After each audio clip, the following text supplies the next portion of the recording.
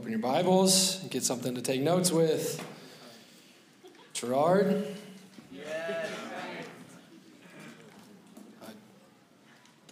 I wasn't ready for that. Goodness gracious. Praise the Lord. I like that.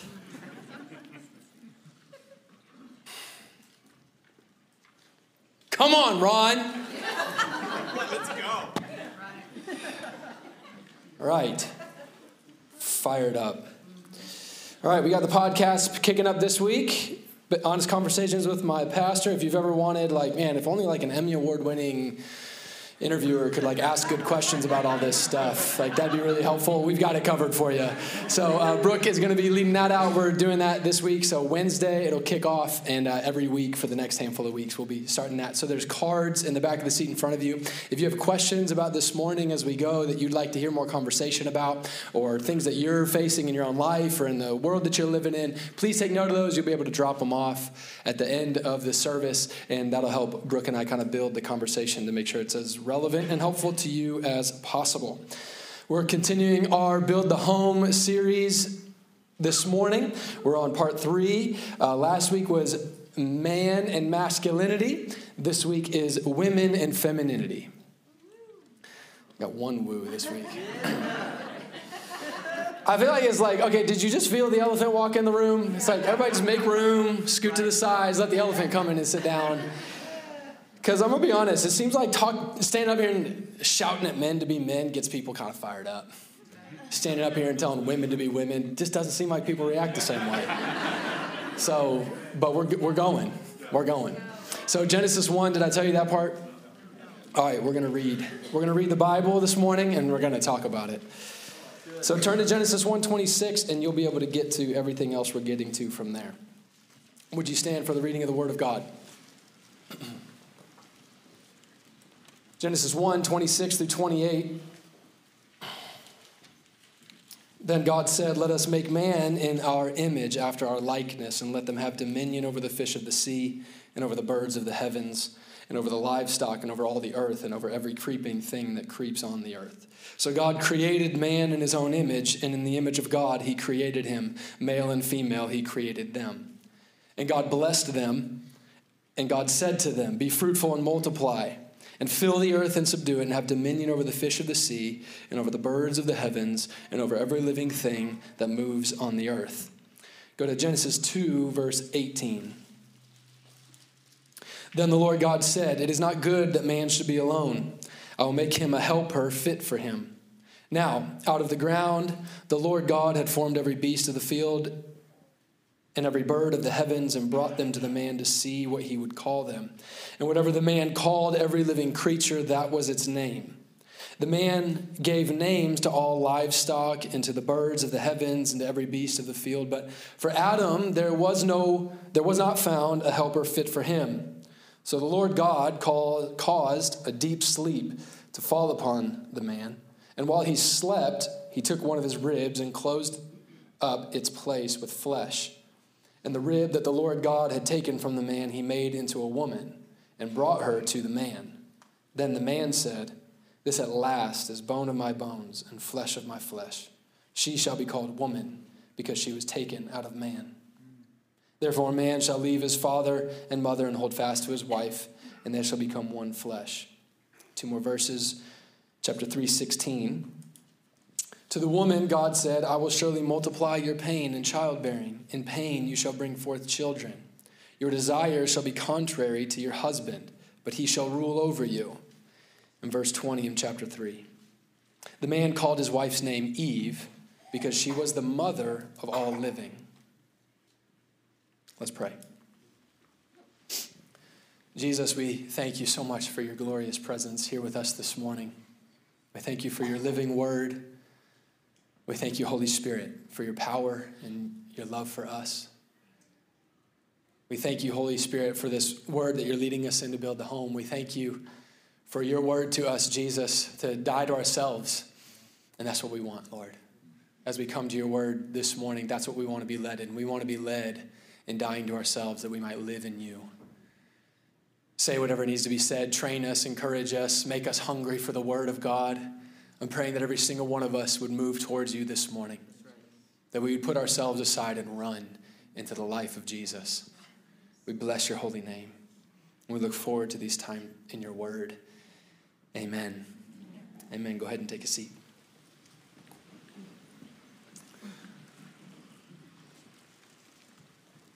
I would do a bit of an intro, but I think we're all ready for this. So what does the Bible teach about women and femininity? That's the title, so let's dive into it.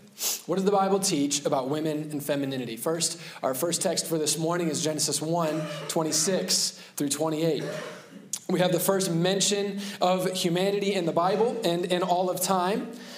We pick up the story here in verse 26 of Genesis chapter 1. The universe has been created. The heavens have been created and filled. The earth has been created and filled. We're on day 6, and verse 27 says, "So God created man in his own image. In the image of God, he created him. Male and female, he created them." Verse 28, "And God blessed them. And God said to them, 'Be fruitful and multiply and fill the earth and subdue it and have dominion over the fish of the sea and over the birds of the heavens and over every living thing that moves on the earth.'" Right here in Genesis chapter 1, in the first mention of humanity, we see in the Word of God that the purpose of creation was never to make male or female.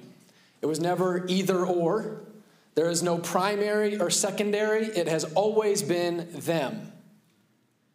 God's plan for creating humanity was always male and female.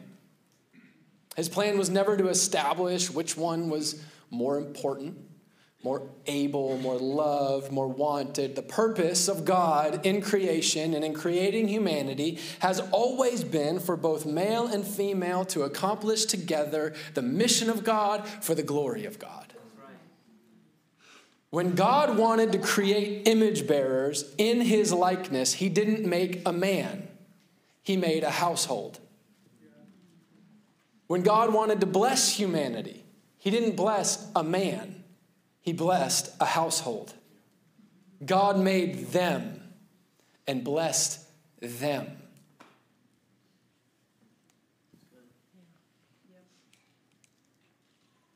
Genesis 2, we get a little bit more of the story.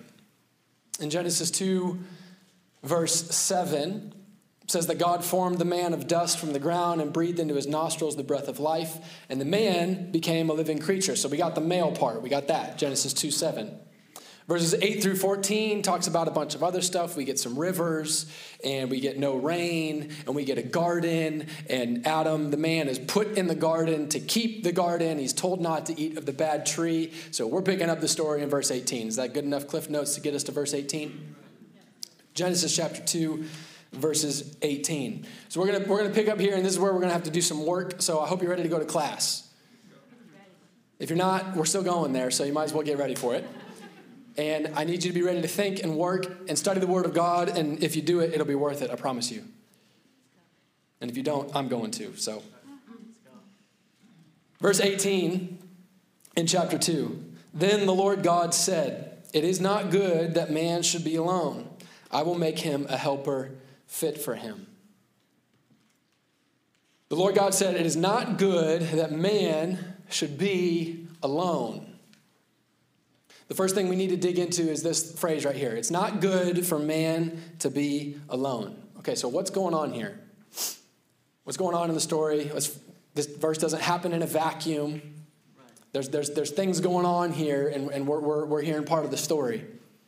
So God is creating all of creation, right? In the beginning, God created the heavens and the earth, and we start getting that story. Okay, so there's creation going on. He's creating all that is creation, both in the heavens and in the earth. And we've seen along the way that he comes to the end of each day, and he looks at what he made that day, and he says it was good. He blesses it and sees that it was good, that which he created. After creating and blessing humanity in Genesis 1, God says it was very good. So Genesis 2 is not some separate story, separate account. It's like I said a couple weeks ago, it's kind of like the director's cut version of day 6 that happened in Genesis 1. Okay? So this isn't a separate thing. Genesis 1, we get days 1 through 6. Genesis 2 starts to unpack day 6 a little bit more for us, give us a little bit more of what's going on here.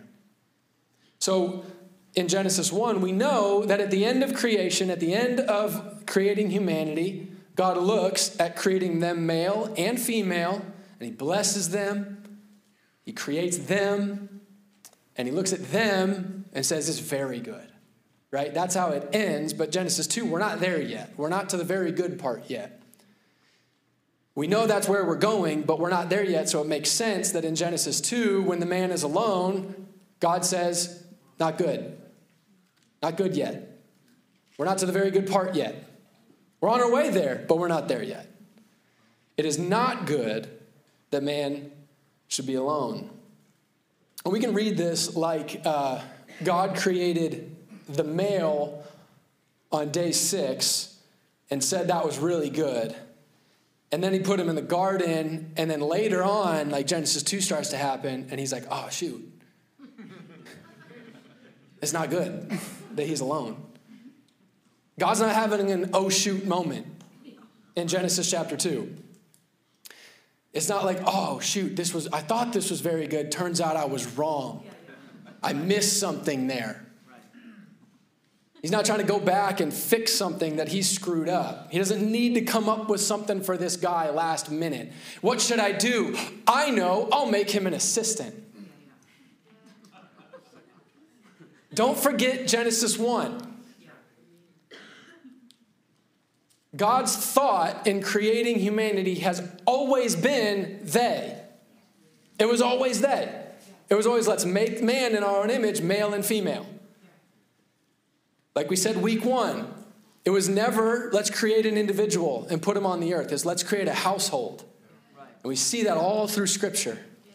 Let them have dominion over the fish and all the things. Male and female, he created them. God blessed them. Be fruitful and multiply. Genesis 2 is not a different story than Genesis 1. It's developing the story of Genesis 1. The plan was always they. Female was not an afterthought and an amendment to creation. She was always part of the blueprint. Right. It's not good for man to be alone. Okay, so we've gotten rid of the God's regret, he missed it and screwed it up part, okay? It's not good for man to be alone. So that's the it's not good part. It's not good now for man to be alone.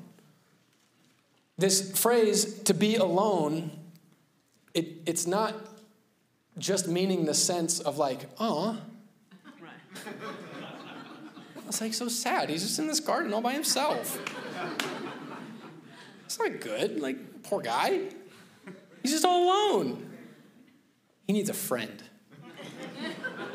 He needs a friend. No. That's not what it means. The language that is used here, it means the alone means like it's a part separated from the whole, from the rest of its part. Like a branch not connected to a tree, like a limb not connected to a body. It's like, that's not good. That's not the whole thing. That's what it means. He doesn't need a friend, he needs the rest. Say that one more time. Just for you. He doesn't need a friend, he needs the rest. So when God sees that man is alone, he wasn't just somebody who needed a friend or an assistant. He was an incomplete piece of the whole of what God was creating. This isn't because God didn't think it through. He just hadn't finished his plans yet. God is making image bearers. That's what he told us, right? That's what I'm going to do. God's making image bearers. He's making male and female. And so far, he's got the male, which is good. Amen. But not all the good. The household wasn't complete yet. There was still more on the original blueprint. Okay, now on to the next part of this sentence here. It's not good for man to be alone. I will make him a helper fit for him. What verse is that? That's 18. I will make him a helper fit for him. So this phrase right here, this part of the verse, has often been used to kind of build a framework within which women are kind of secondary to men. Either men kind of leverage it to be like, women, you're secondary to us. Or women look at it and they're like, what the heck? We secondary to men? But first of all, that's not what it says. It doesn't say that. So there's that. I mean, anyone who's trying to justify that sentiment, that this whole thing means women are like secondary and less than men, and like call that theology, all you got to do is flip that on its head, and it totally unravels. It's like, well, women aren't as good as men because they came after men. It's like, well, man came from dust, and he was an upgrade from dust, and women came from men, so they're an upgrade from men, so women are the best. And anybody who says either one of those things is completely missing the whole point of all of this. The argument here is not, let's settle whose kingdom this world's really here for. Guys or girls. Boys rule, girls drool. Grow up, read the Bible, and this is about God. This is about God's kingdom. He's building his image bearers to rule his creation, to establish his kingdom for his glory. Okay. I'm trying my best.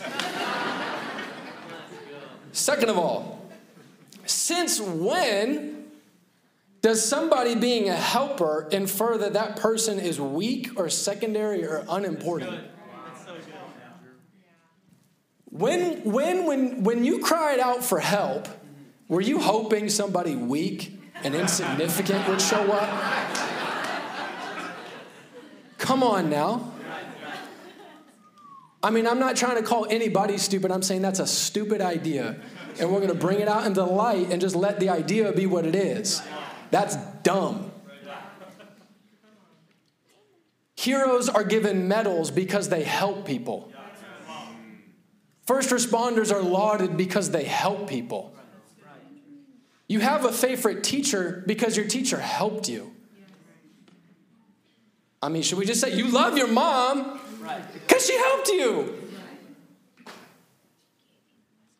I'm just saying. When you need help, you need someone with strength that you don't have. When you need help, you need somebody with ability that you don't have. When you need help, you need somebody with perspective that you don't have. There's nothing weak about anyone helping anyone else. All right. So God's creating the heavens and the earth. He fills the heavens with his glorious hosts and creatures and beings and stuff. And then he fills the earth with air and water and sky and land and earthly creatures. And then he decides to crown all of that creation on earth and in the heavens with humanity, his image bearers. And so he starts by forming a man out of the dust and breathes his breath into him to give life. And he doesn't look around at that point and say, this is very good. He looks around and says, this is not good. It is not good that this man be alone on this assignment to bear my image to all this creation. So verse 18. I will make. Verse 18, I will make. I love this. God's looking around. He knows exactly what he's doing. And he's recording this to us for us to understand and learn along the way. He's got all this creation. He's got everything. He's got man. Here we go. And he's like, this isn't good. So you know what I'm going to do? I'm going to act. I'm not done yet. There's a gap here, and I'm going to take care of it. I'm going to do what only I can do. I will make. I will act. I will work. I will step in right here, right now. And I will do what only I can do. I will make a helper. And the word there is Ezer, E-Z-E-R is how we would say it in Hebrew. helper. This word is used 21 times in the Old Testament. Twice here in Genesis 2. The other 19 times that this word is used, it's not a feminine word, it's a masculine word. And the other 19 times that this word helper is used in the Old Testament, it's used when God is saying that he will give his help to his people, or it's his people calling out to God for his help. They're not saying, oh no, things are bad, help. They're saying, oh no, things are bad, I need God's help. Ezer isn't just assistance, it's the help of God to his people. It's not just help, it's God's help. He said, this isn't good, so what I'm going to do is I'm going to make my help. It's not menial assistance. I will make a helper. I will make the help of God to the people of God. I will make a helper fit for him. This word, I think, is pronounced neged. It's not a word of possession, not for him to possess. In the sense that what God was making for man was for him to own. For in the sense of counterpart. It means counterpart. It can be translated suitable for.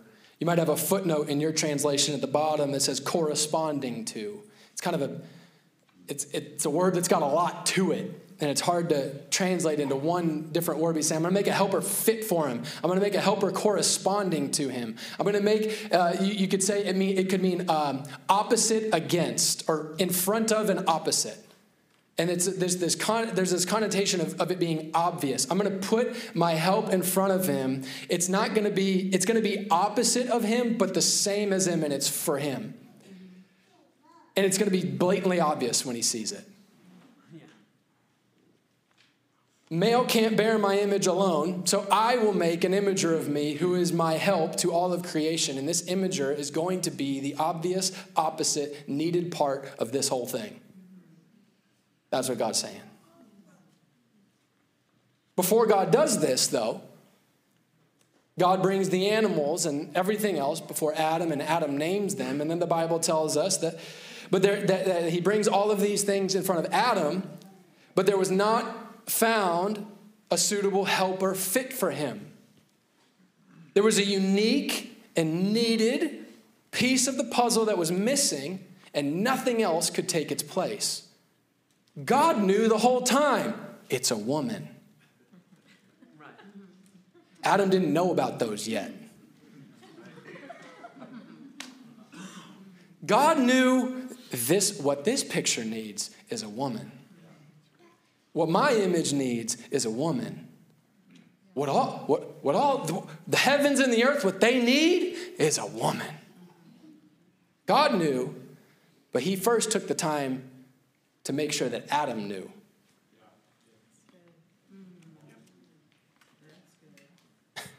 God's not surprised Adam didn't find a helper. Adam was. Oh, shoot. I got nothing. I don't have this. Nothing. So verse 21, so Lord God caused a deep sleep to fall upon the man, and while he slept, took one of his ribs and closed up its place with flesh, and the rib that the Lord God had taken from the man, he made into a woman and brought her to the man. And the man said, this at last is bone of my bones, flesh of my flesh. She shall be called woman because she was taken out of man. So in the beginning, God created the heavens and the earth. He gives all that exists existence. God gives all of creation design. And all of creation needed God's help. So God acted, and God helped all of creation in the way that only God can help all of creation. And God gave creation woman. And after searching all of creation for the other piece of the image of God, Adam looked at the woman and then said on behalf of all of creation, this at last. Praise the Lord. This at last. And then in Genesis 3:20, he names her the mother of all the living. I've seen all the living, this at last, the mother. We needed this woman. So this brings us to our definitions. We had definitions last week, so we're going to do some this week. What's a female?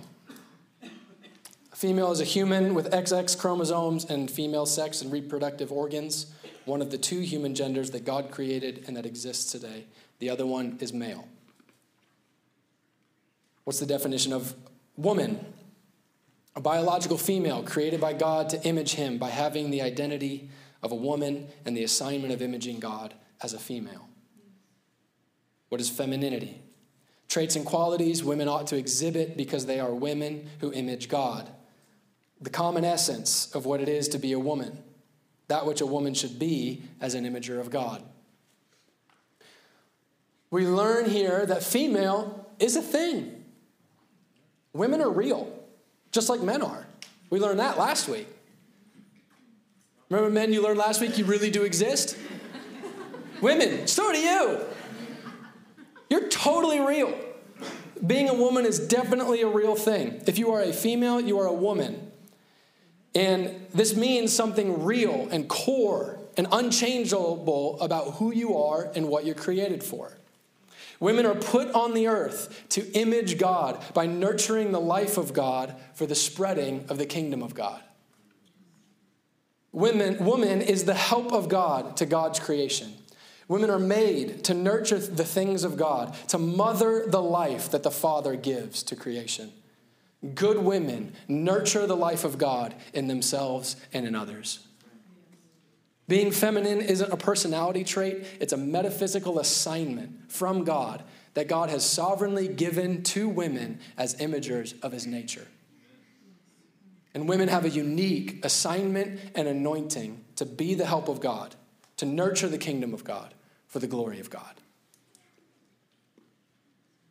Now, if you were to ask me, I think all that sounds pretty darn cool. That sounds pretty awesome. But why is it so quiet in here? Why is this so uncomfortable and sensitive and dicey? I bet you'll never guess why. It's got 3 letters. It starts with S, and it ends with, how much trouble am I going to get in? It's not toxic masculinity. It's not the patriarchy. The problem is not the gender binary or the institution of marriage. If those things were the problem, we could fix everything by just abolishing them and taking them down. But the Bible doesn't teach that. The Bible is very clear. Masculinity, it's not a problem. Men's sin is a problem. Femininity isn't a problem. Women's sin is a problem. Adam and Eve eat the fruit. God comes to talk to them about it in the garden, and we come under the curse of sin. And God is explaining the consequences of sin and outlines for the woman in chapter 3:16. To the mother of all living, he says, I will surely multiply your pain in childbearing. In pain you shall bring forth children. And to the help of God, fit to bear his image, he says, your desire shall be contrary to your husband, but he shall rule over you. The result of sin, God's telling women right here, the curse means something. Sin's a real thing. It's a real problem. It really messes stuff up. And here's where it starts to skew stuff. So men have their stuff. We talked about that. Women, let's talk about your stuff. Because of the curse, because of sin, you're not going to want to have kids. It's going to hurt, and you're going to be tempted to see them as a burden to your calling instead of the fruit of your calling. And instead of being the help of God fit for man, you're going to want to stand against him. Genesis 4:7, talking about Cain and Abel, this word that gets translated contrary to. Your desire is going to be contrary to him. It's the same word in Genesis 4:7 when Cain kills Abel and God comes to him and he's like, Cain, let's get this straightened out. Like he says, if you do right, this will all work out. Don't you know sin is crouching at your door and its desire is for you. Its desire is contrary to you. It's against you. It's the same word used here to say, woman, your desire is going to be against your husband. That's going to be your leaning that you're going to have to overcome. That's what sin is going to make you want to do. What this means, and what is obvious to see, is that instead of being peaceful and content in your role as a woman, you're going to want the position of a man. Sin makes men want to be passive against his assignment to bring God's order to creation. Sin makes woman want to be discontent in her assignment to bring God's help to creation. In other words, modern feminism. Toxic masculinity is nothing but the 7 deadly sins. Modern feminism is nothing but the curse. Modern feminism teaches that your gender is meaningless, your femininity is a burden, your womb is a weakness, your nurturing is insignificant, your chastity is bondage, your submission is a swear word, your service is acquiescence, your home is a prison, your husband is a tyrant, and your children are a hindrance. The Bible teaches you to be a woman. Modern feminism teaches you to be a man. The Bible does not denigrate women, and modern feminism does not liberate women. The Bible teaches women how to be women, and modern feminism teaches women how to be men. There is an anointing on men to order for better or for worse. There is an anointing on women to nurture for better or for worse. This is why all the virtues we talked about last week, lest you wonder, women, if those are for you too. If you look through Scripture, and especially through art throughout church history, you're going to see that the virtues are most often personified by being women, for better or for worse. Both the vices and the virtues. Both the vices and the virtues in art and the Bible are personified by women because of the unique power of the influence of the woman on creation. In Proverbs 9, it is Lady Wisdom who builds her house and prepares her feast and calls out to all the simple in the streets, "Come, eat of my bread, drink of the wine I have mixed. Leave your simple ways and walk in the way of insight." She leads to the fear of the Lord, which is the beginning of wisdom and the knowledge of the Holy One. By her, your days will be multiplied and years will be added to your life. And it is Lady Folly who is loud and seductive and knows nothing of all of this, but sits at her doorway, calling to those who are going straight on their way, "Whoever is simple, let him turn in here. Stolen water is sweet, and bread eaten in secret is pleasant." She is a deceiver. The Bible teaches us the dead are with her, and her guests go down to Sheol. Just like men, women, you must die to yourself and embrace your anointing and assignment from God that you have because you are a woman. Men are required to die to themselves in their deepest ways. Masculinity requires work, responsibility, provision, protection, initiative, selflessness, instead of being selfish, indulgent, lazy, passive, and pleasure-seeking. Women are required to die to themselves in their deepest ways. Femininity requires nurturing, submission, a gentle spirit, contentment, childbearing, child-rearing, helping, instead of manipulation, control, independence, vanity, gossip, and comfort.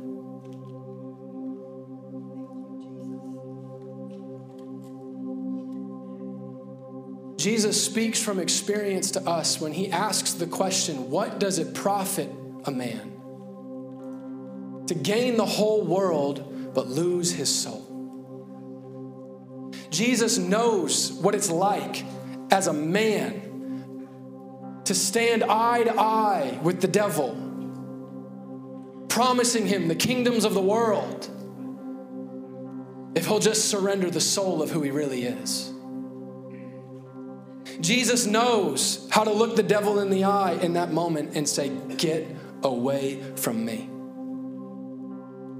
All of us are being offered the world if we'll just sell our souls, men and women.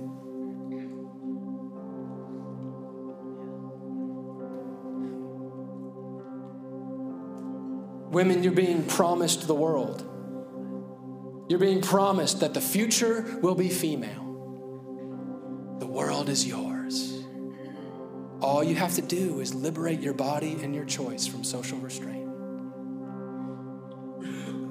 But remember Christ on that mountaintop, refusing the world at the expense of his soul. You have a soul. You really are who you really are. You really were made a woman, and that really does mean something powerful by God. He's really got a calling on you. He's really got an anointing on you. It's not that if you just sell it, you'll get the world. You'll sell your soul and not get the world either. The devil is a liar. The devil is a liar. Have ears to hear and a heart to understand. Remember your Lord on that mountaintop. I bow to one name. I bow to one name. I live according to one will. I surrender everything for one cause.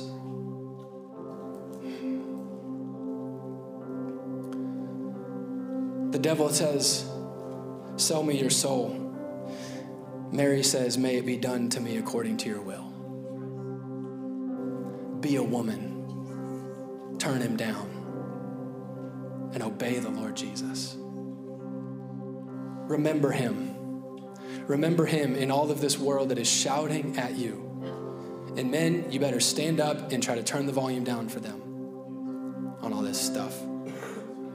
Make it easy to hear the voice of God for them. But women, just like men, all of us, eat of his body. Don't get obsessed with your own. Deny yourself. Don't worry about liberating yourself. Take up your cross, not the devil's cause. Follow Jesus. And you who loses your life for his sake will find it. You will find it. I want you to stand as I pray for us. Prayer team's going to come up and be available if you need prayer for anything. Lord, we love you and we celebrate you. And with joy and faith and confidence, we commit ourselves fully to you, Lord Jesus. You who has gone first, we follow you. Teach us, Holy Spirit. In Jesus' name, amen. Let's worship.